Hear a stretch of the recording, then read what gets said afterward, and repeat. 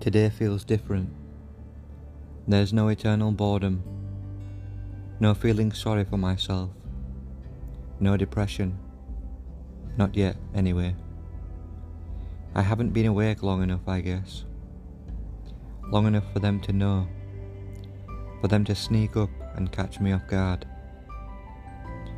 Although I do have things that I should do before they come and try to stop me.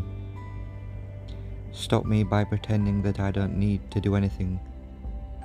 And in fact, there's nothing for me to do except sit here and feel miserable, thinking about the things that I wish I could do if I had the time or the money, or how to make the time or how to make the money, when in fact I have things to do and things I enjoy doing, so I guess I'll go do those things now.